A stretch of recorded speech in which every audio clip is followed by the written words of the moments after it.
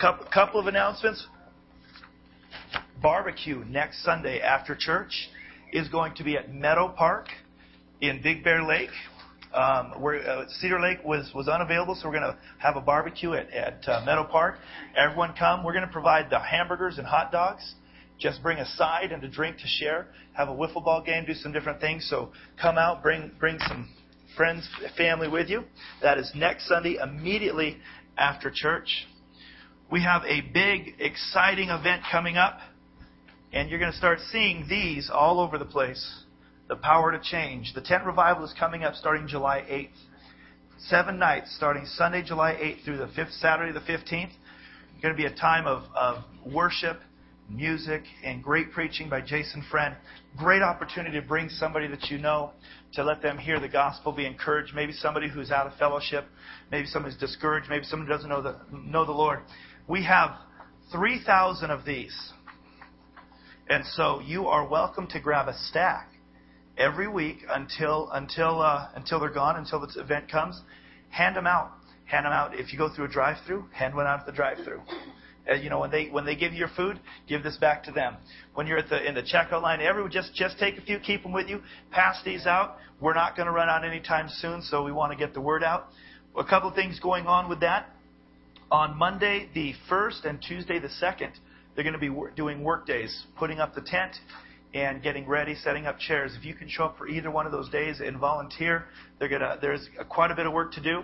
8 a.m., probably until about noon or 1. It could be longer. But if you can come out for an hour or two, either of those days, please do that. So don't forget to grab some of these. To remind yourself, put it on the calendar.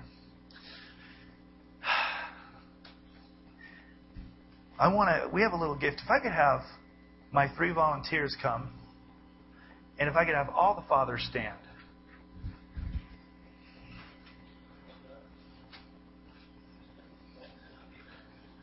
All the fathers in the room.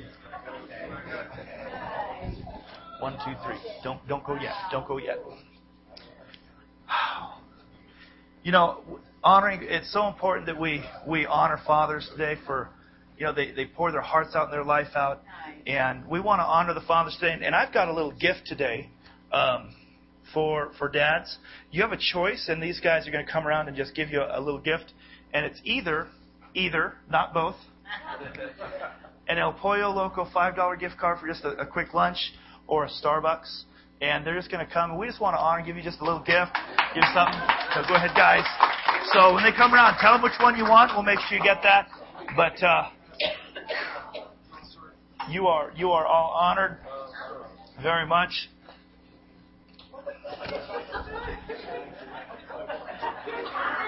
Amen. Amen.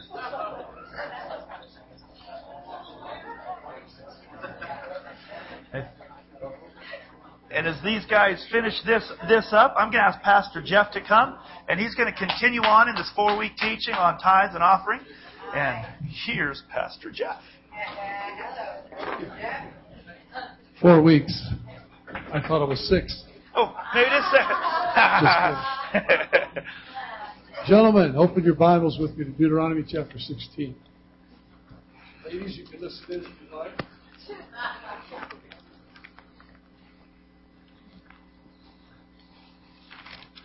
Deuteronomy chapter 16.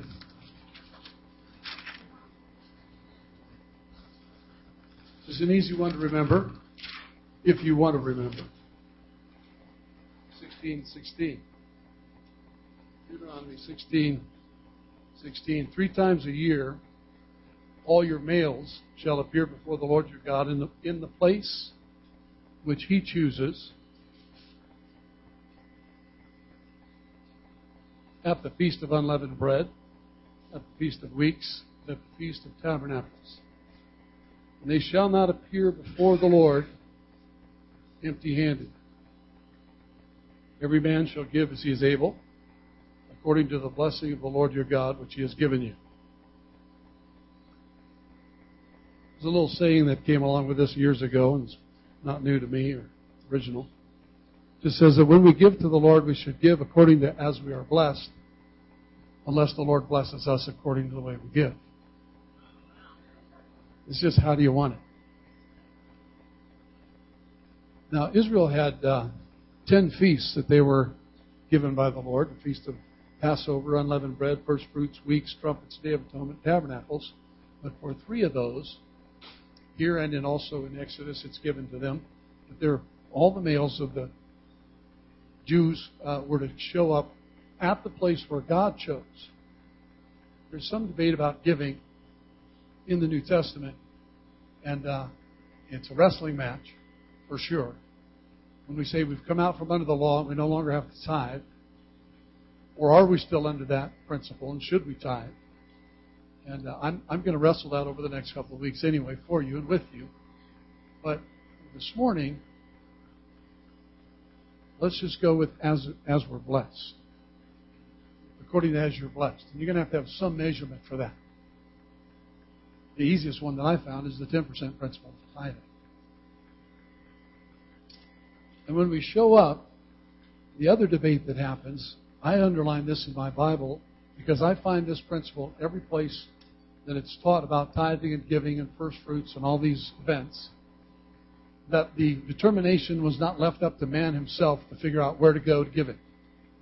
God decided. He said, come to the place where I choose. Come to the place where I choose. Or another way it's stated is come to the place over which I have placed my name. Some people want to say, well, God's placed His name over my house, so I'm going to tithe at home. The debate just stretches out. But if we're a body and we collect from time to time and we gather from time to time, and God says to the men of the nation, 3 times a year, I want you to show up at my house. Don't come empty-handed. Now think about this. Way up north in Israel, they're going to have to leave and come down to Jerusalem. And while they're gone, the banditos that live on both sides of them are going to come in and raid their crops. Happened all the time. They would wait for Israel to grow their crops, and they'd come in and steal it all. So the men of the country had to live by faith. Because God said, if you'll do this, if you'll come and be with me in these 3 feasts and be present in my house, don't come empty-handed. I will guard your crops. I will guard your house, and I will guard your families while you're away. So it took faith for them to leave home, believing that when they got back, everything would be intact. And the testimony of Israel is that God took care of His people. He always took care of them. It was only when they were at home disobeying Him that their banditos got them. Okay? 3 times a year we show up. Don't come empty-handed. In 1 Timothy chapter 6, starting at verse 6, it's a long passage, but I'm going to read it. Yet true godliness with contentment is itself great wealth. After all, we brought nothing with us when we came into the world, and we can't take anything with us when we leave it. You will not see a U-Haul behind a hearse. So if we have enough food and clothing, let us be content. But people who long to be rich fall into temptation and are trapped by many foolish and harmful desires that plunge them into ruin and destruction. Underline the next line. For the love of money is the root of all kinds of evil. And I like to point out, it's been done before, it doesn't say money is the root of all evil. Money is a medium. Money is a tool. Finances is part of the way we do business. We're about to see something dramatic happen today in Greece. They're having elections. And tomorrow morning, that's going to affect the entire world's economy in some way or another. The outcome. Money is not the problem. No love for it is the problem. Some people craving money have wandered from the true faith and pierced themselves with many sorrows. But you, Timothy, are a man of God. I'm talking to the men this morning. You're a man of God, so run from all these evil things. Pursue righteousness and a godly life, along with faith, love, perseverance, and gentleness. Fight the good fight for the true faith. Hold tightly to the eternal life which God has called you, which you have confessed so well before many witnesses. And moving to verse 17. Teach those who are rich in this world not to be proud and not to trust in their money, which is so unreliable. Their trust should be in God, who richly gives us all we need for our enjoyment. Tell them to use their money to do good. They should be rich in good works and generous to those in need, always being ready to share with others. By doing this, they will be storing up their treasure as a good foundation for the future, so that they may experience true life. Timothy, guard what God has entrusted to you. Avoid godless, foolish discussions with those who oppose you with their so-called knowledge. Some people have wandered from the faith by following such foolishness. May God's grace be with you all. And when I read this last part, I think of the foolish conversations that occur when people say, well, I'm just going to do this with my tithe. Or I'm going to decide whatever I want to do with my tithe. Or I'm just going to give wherever I want to give. When God has forever, your Bible says in Hebrews 13:8 that Jesus Christ is the same yesterday and today and forever.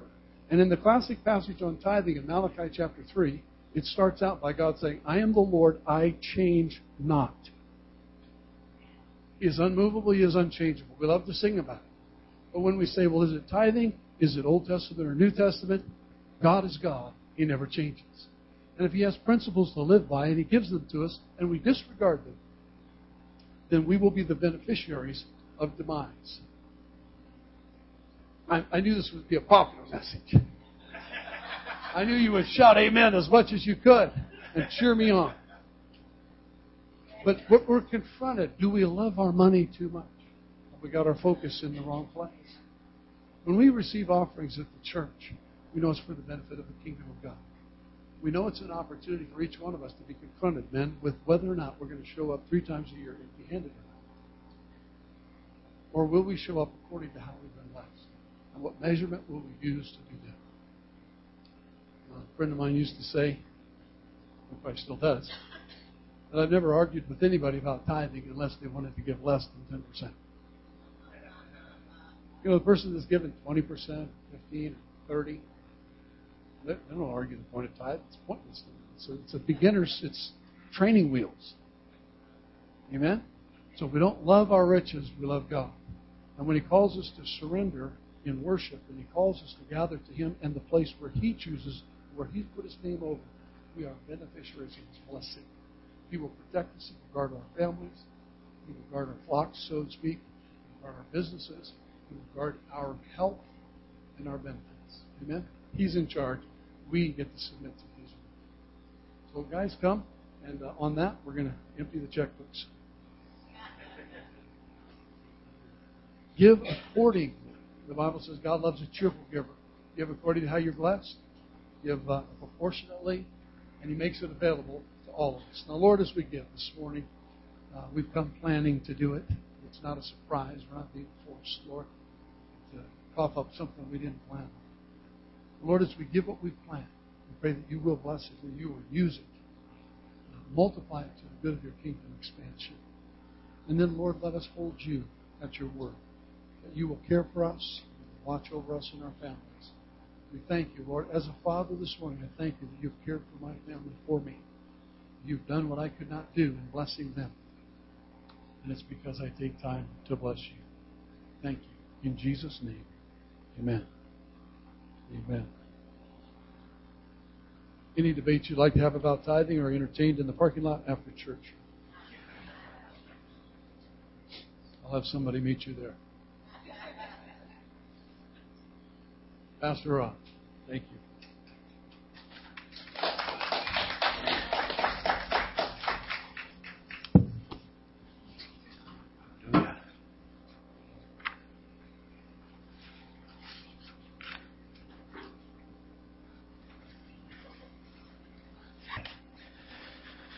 You know, when Pastor Jeff was sharing and talking about these things, I thought of a couple of people that we're familiar with.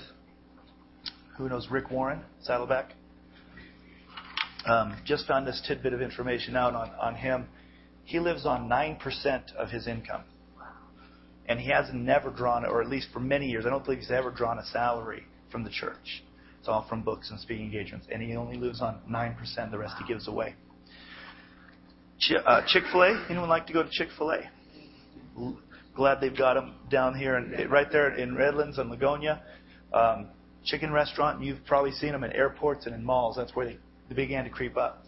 Truett Cathy is the owner of that establishment, and he's a devout man of God. Every store is closed on Sundays. Restaurants closed on Sundays. and they're still around. Amazing. He's been a tither. He's volunteered in the Sunday schools all of his life. Lives by the principles of God. People in the world say you can't do those things. You can't give away your money. You can't close a business, especially a restaurant on Sunday. That's when everyone from church wants to go out to eat. And so, being principally centered is the way to live. So, I was thinking about last week, we finished up our community time, and I realized that some of you guys just got one of these or one of these. So what you should do is find somebody else who has the same color as you and meet up for lunch or a cup of coffee and have some community. And we really want to encourage men getting together, women getting together, families getting together.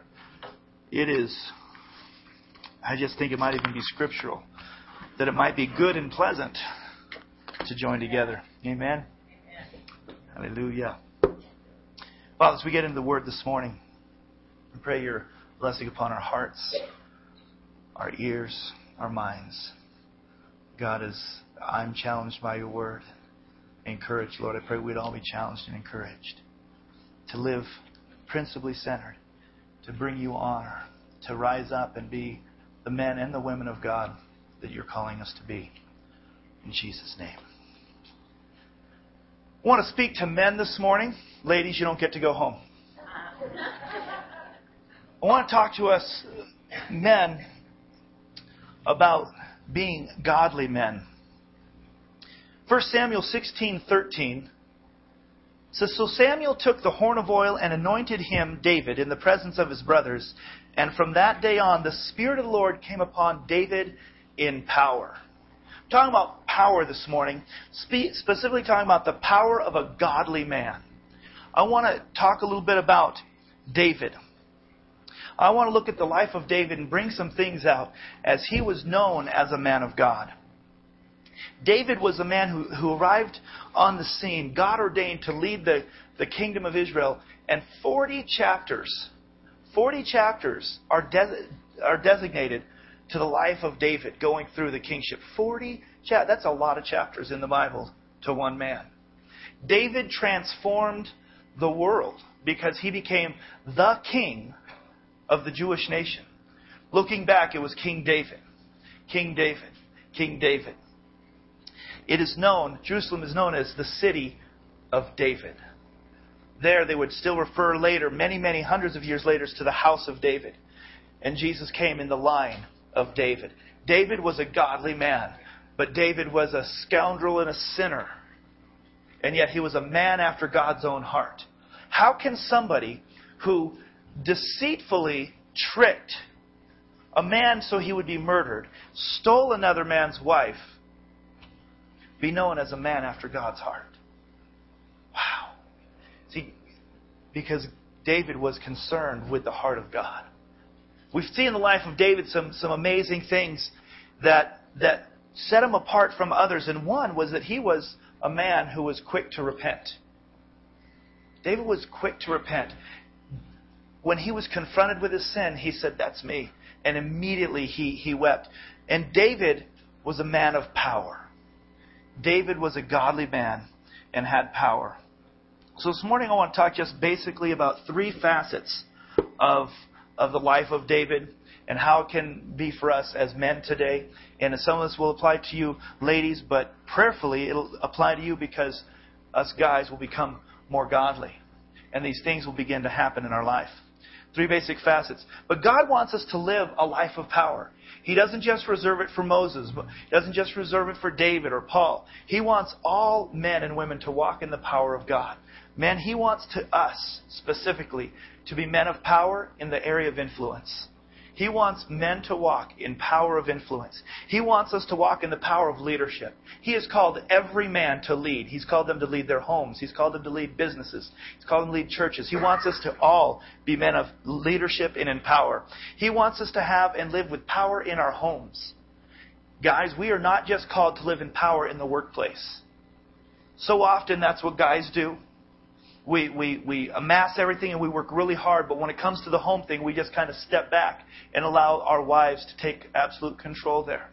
God called us to live as men of God, men of integrity, and men of power in our home. And He also wants us to be men of power in the workplace. But I put home before workplace. God is calling us to be men of power first in home. And then He wants us to be powerful men in the workplace. He wants us to be men of power in the area of prayer.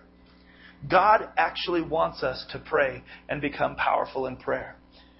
God wants us to be like David and have a power of anointing.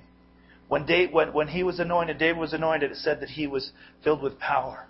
The Holy Spirit in Acts chapter 2 came upon all the believers, and they walked in power. And He wants the same thing. And He also wants us to walk in the power of example. Men, we live a life and we exemplify Christ or the world. And we influence people. God wants us to influence in a powerful way for Him. In this process of coming up with this message and God putting it on my heart, I thought of Micah 6:8. And it was the song that was going over in my head that they made into that they took from the Scripture. It says, Micah 6:8 says, He has shown you, O man, what is good. It's like, wow, God has shown us what is good. And this is what it is. What the Lord requires of you, it's this, but to do justly, but to love mercy, and to walk humbly with your God.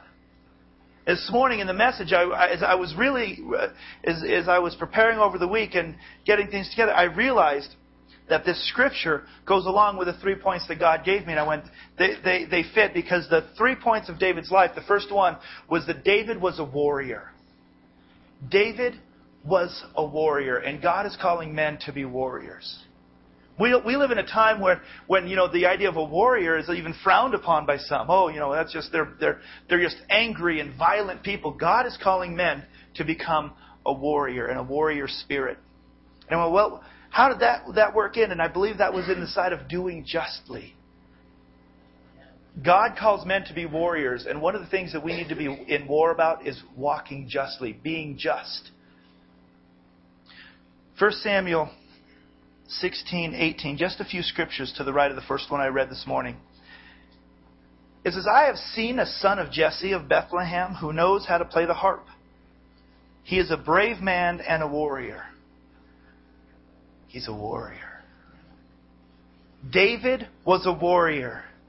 He speaks well and he is a fine-looking man, and the Lord was with him. We see some interesting things in here that contradict the average man's understanding of what a warrior is. I don't think of a warrior playing the harp. That is not the warrior idea. But David was a warrior who played the harp. He was fine looking, and the Lord was with him. God wants us to rise up like David and be the warrior. Warriors fight. But they don't just fight for any reason. Another way I look at it is warriors engage. See, a true warrior is not just out looking for a fight, but a warrior is looking to engage. They don't back down. Warriors don't back down. But they're not foolish either. I've seen a lot of guys rush into fights. I laugh sometimes.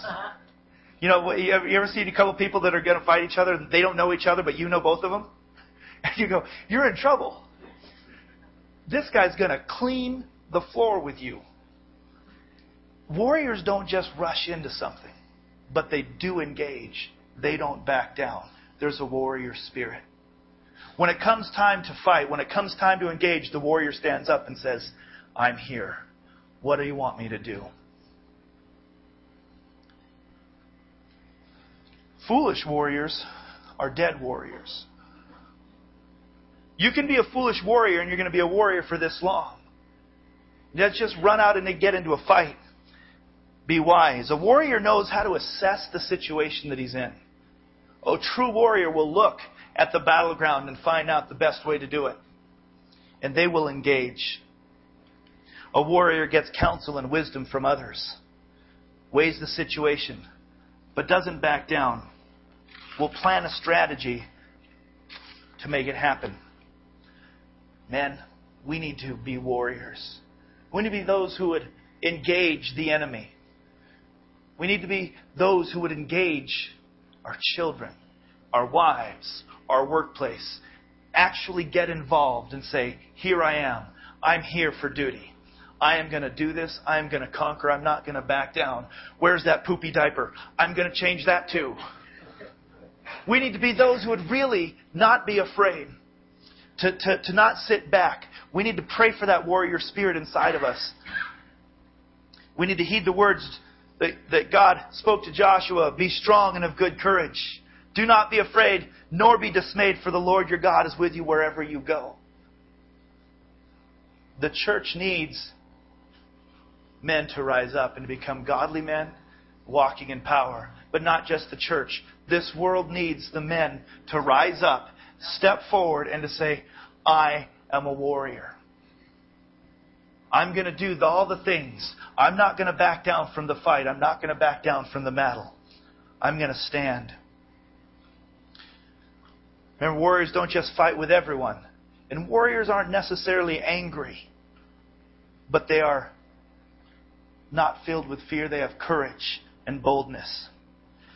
True warriors know what to fight. Know when to fight.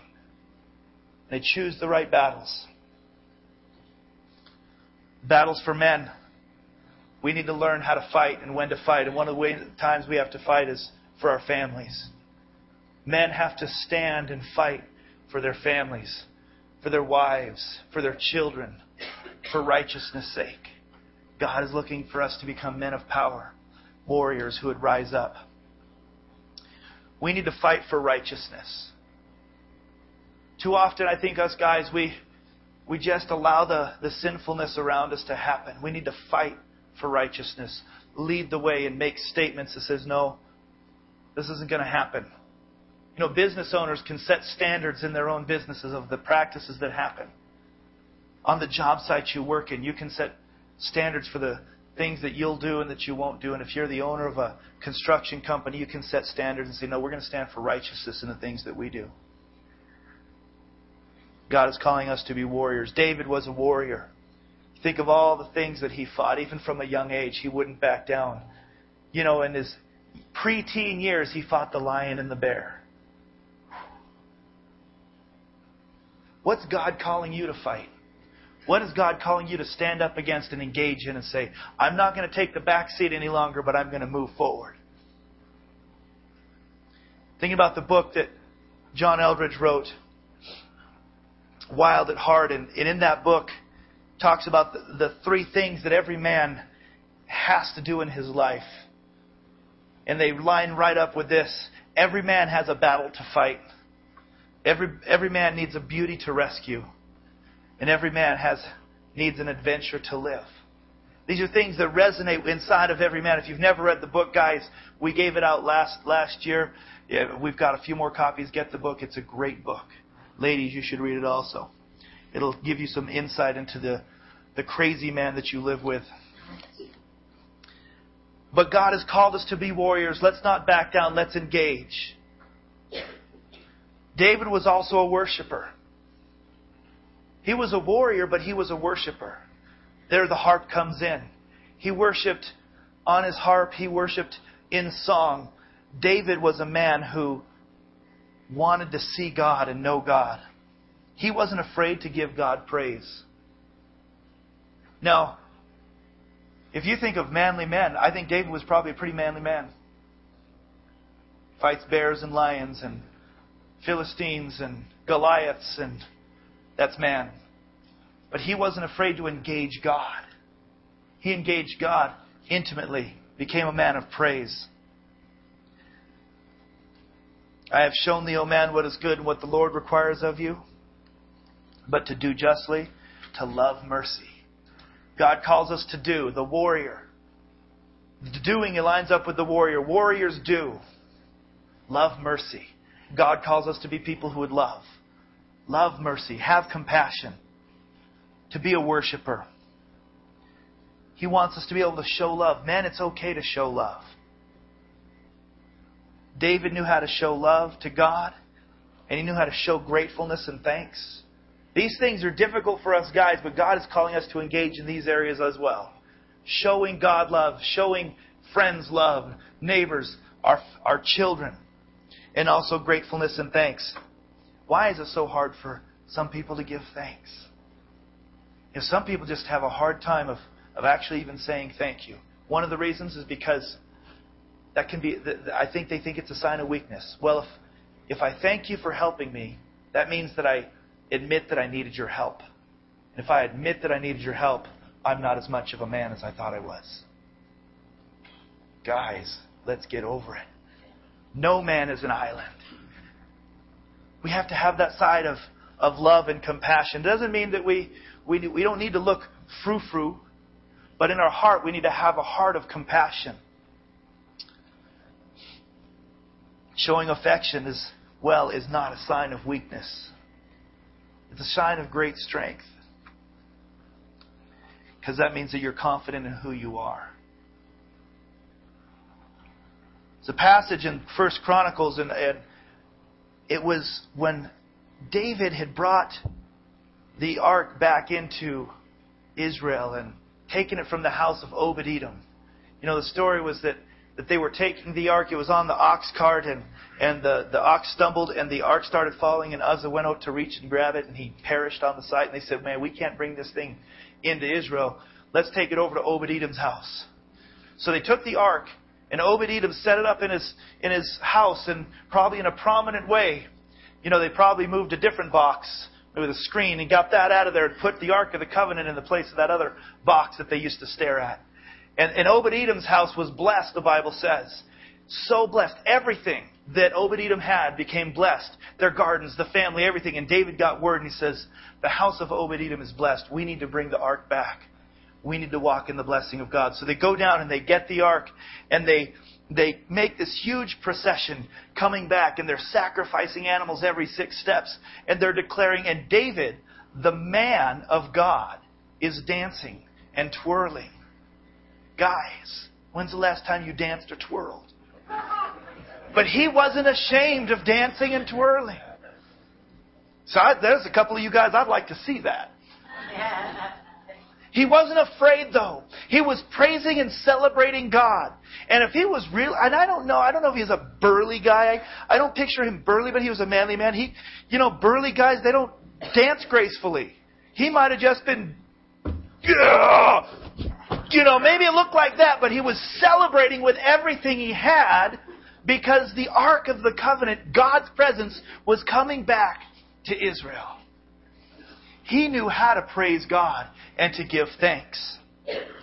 He wrote, right after that, he wrote and declared to the people, give thanks to the Lord, call on His name, make known among the nations what He's done. Sing to Him, sing praise to Him, tell of all His wonderful acts, glory in His holy name. Let the hearts of those who seek the Lord rejoice. Let the hearts of those who seek the Lord rejoice. Look to the Lord and to His strength. Seek His face always. Remember the wonders He has done, His miracles, the judgments He pronounced. Descendants of Israel, His servant, sons of Jacob. Sing to the Lord, all the earth. Proclaim His salvation day after day. This guy was excited. He knew how to worship God. He wrote over half of the Psalms. We don't know exactly. We know for sure 75 of them. At least 75 Psalms. There's probably a lot more that he wrote that were unnamed. This man knew how to praise God. He knew how to worship God. And he did it with all of his strength. He was a warrior, but he was a worshiper. A lot of men, they're on the job site. And on the job site, they're a warrior. Don't get in their way. But they come into the presence of God, into the assembly of the brethren, and they're lost. What do I do here? Be a warrior in your worship. Attack worshiping God. Go to Him boldly and say, nobody's going to keep me away. Think back of when you were courting your wife. Nothing held you back. You would even write poems. You didn't tell anybody that you wrote them, but you wrote them. How I love thee. Because you knew what you wanted. Be a warrior in your worship. Go into His presence and say, God, I'm going to get a hold of you. I'm not going to let you go. Wrestle with Him until He blesses you and blesses you indeed. David was amazing.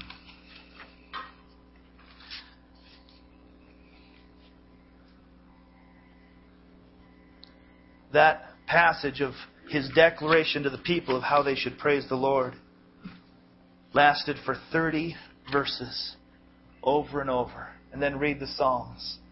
David was familiar with despair in the presence of God. He was familiar with rejoicing and the presence of God. He was familiar with every station in life and how it connected to praising God. He didn't just pray and worship and praise when things were good. And he didn't just do it when they were bad.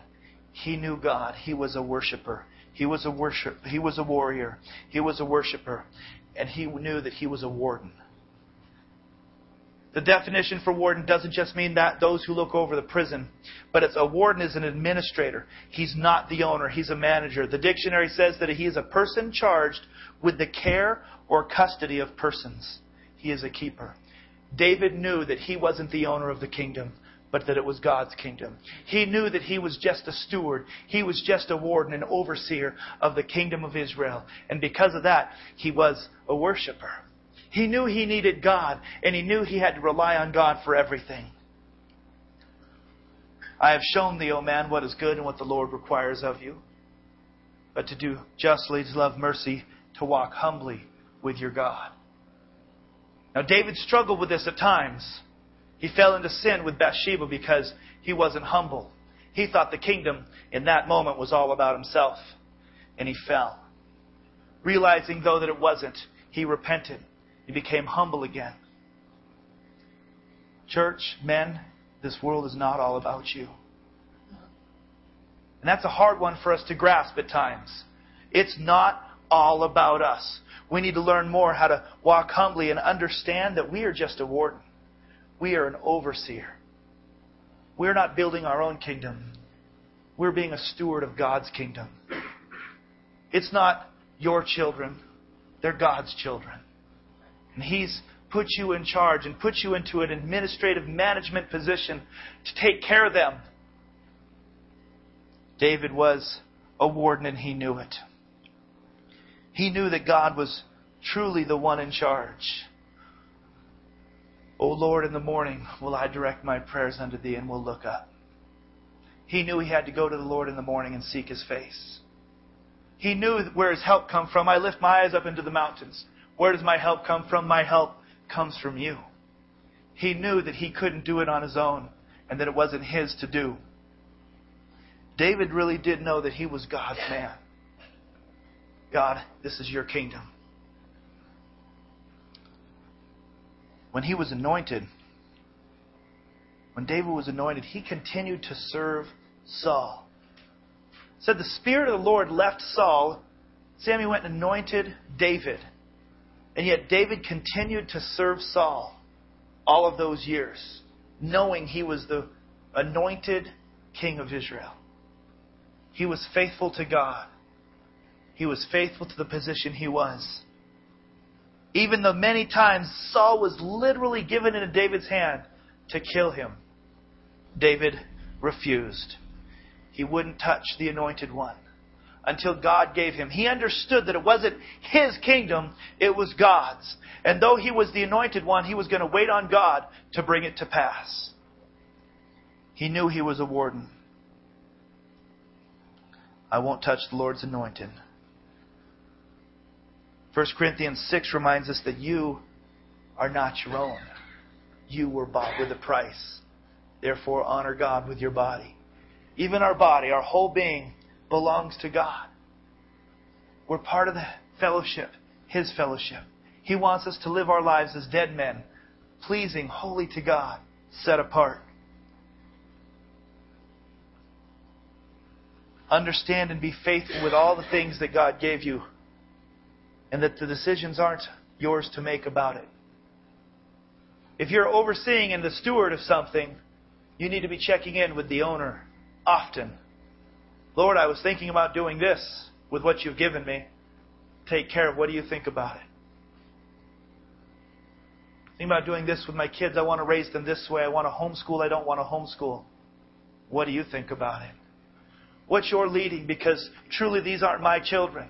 God, You gave me this business, and even this business is Yours. How do You want me to honor You with this business?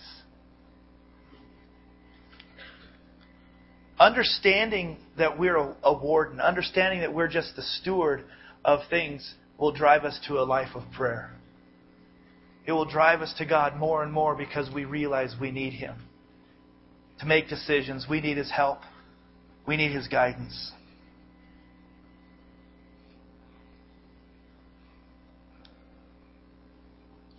Even asking the Lord, Lord, help me to see and understand what you mean. Help me to understand what this being a warden looks like. As we're in that relationship with the Lord, Psalm 121 will happen. I lift my eyes up to the mountains where my help comes from. And in times of trouble, you can know, just as in 2 Kings chapter 6, let's go there for just a moment.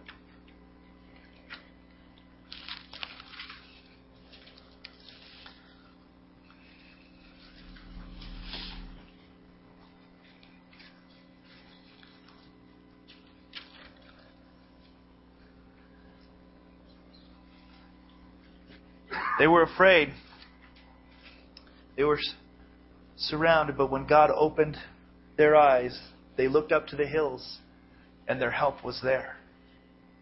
Their help was there in the form of angels, warrior angels who were going to fight the battle for them. When we understand we're a warden, when we understand that we're just a steward and we're relying on the Lord, we're going to realize that He has helps for us that no one else knows about. We're going to realize that He has resources that no one else knows about.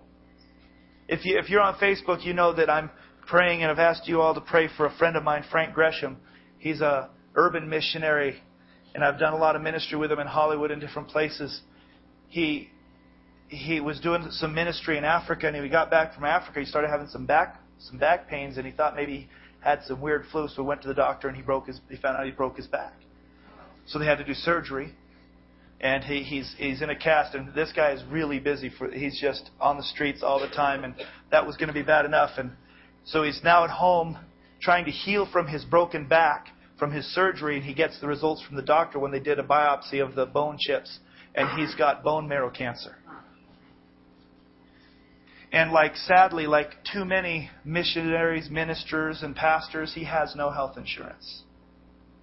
And he's got children still in the house. And he's sitting there now, and if you read his thing, he's rejoicing in the Lord. He knows that the angels on the mountains have resources that he can't see, that man can't see. He's trusting in his God to be his supply. He's humbled down, and he knows that he is a servant of the Lord. We need to pray those things. Times are tough financially. But your boss isn't your provider. The government is not your provider. All those things, they could go away even sooner than we think.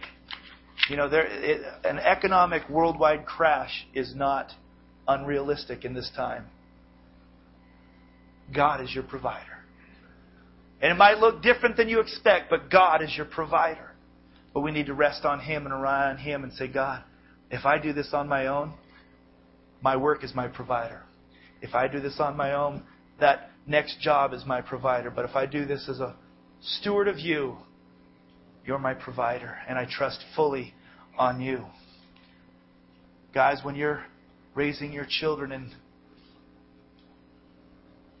you don't know what to do, they're not your children. Seek God. God, how do you want me to handle this? What do you want me to do? I need your help right now.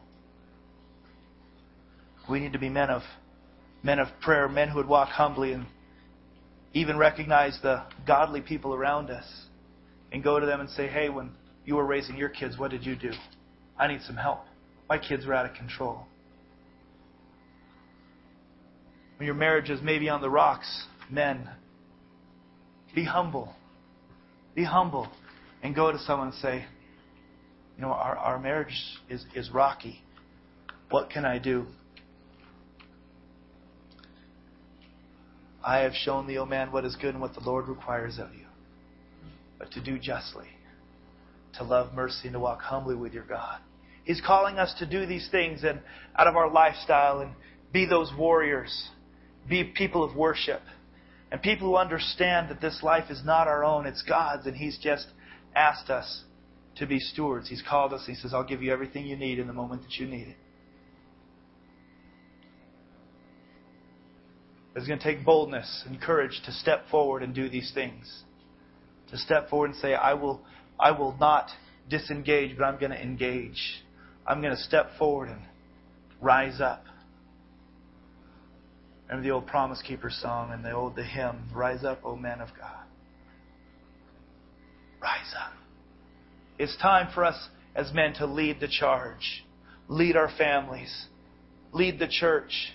Lead all the places that God has called us to lead in the spirit of being a warrior, being a worshiper, and understanding that it's God's business and not our own. Let's pray.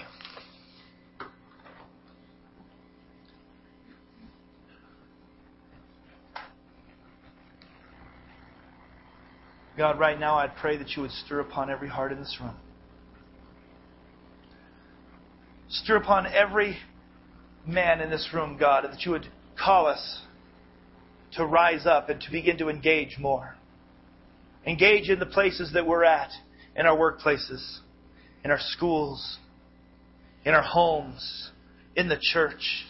That we would rise up and take the leadership places that you're calling us to lead in. That you'd cause us to rise up and to serve in the places that you're calling us to serve in. And that we would do all these things with the warrior spirit. We would engage all of these areas with boldness and strength.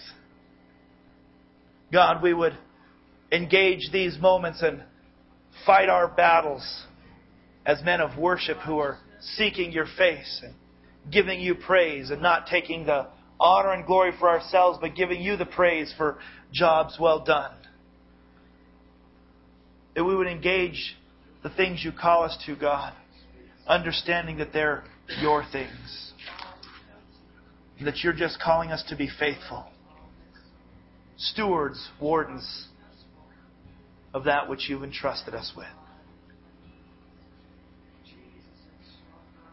God, I pray each and every day that we wake up, you would stir our hearts again and call us to engage today. To be a warrior for you. To love our families stronger and better and more deeply.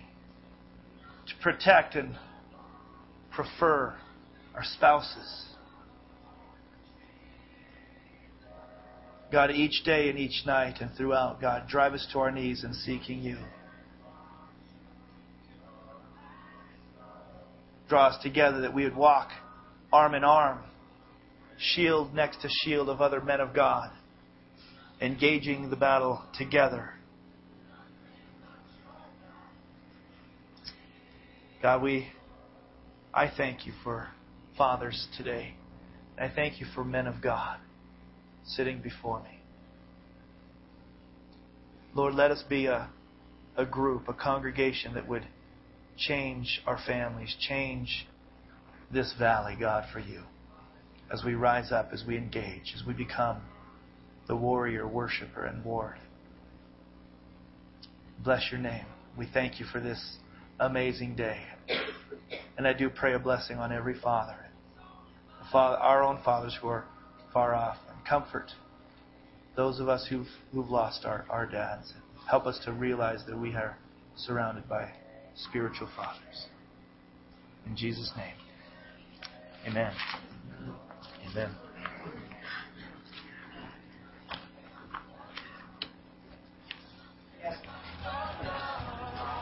Get your cards on the way out.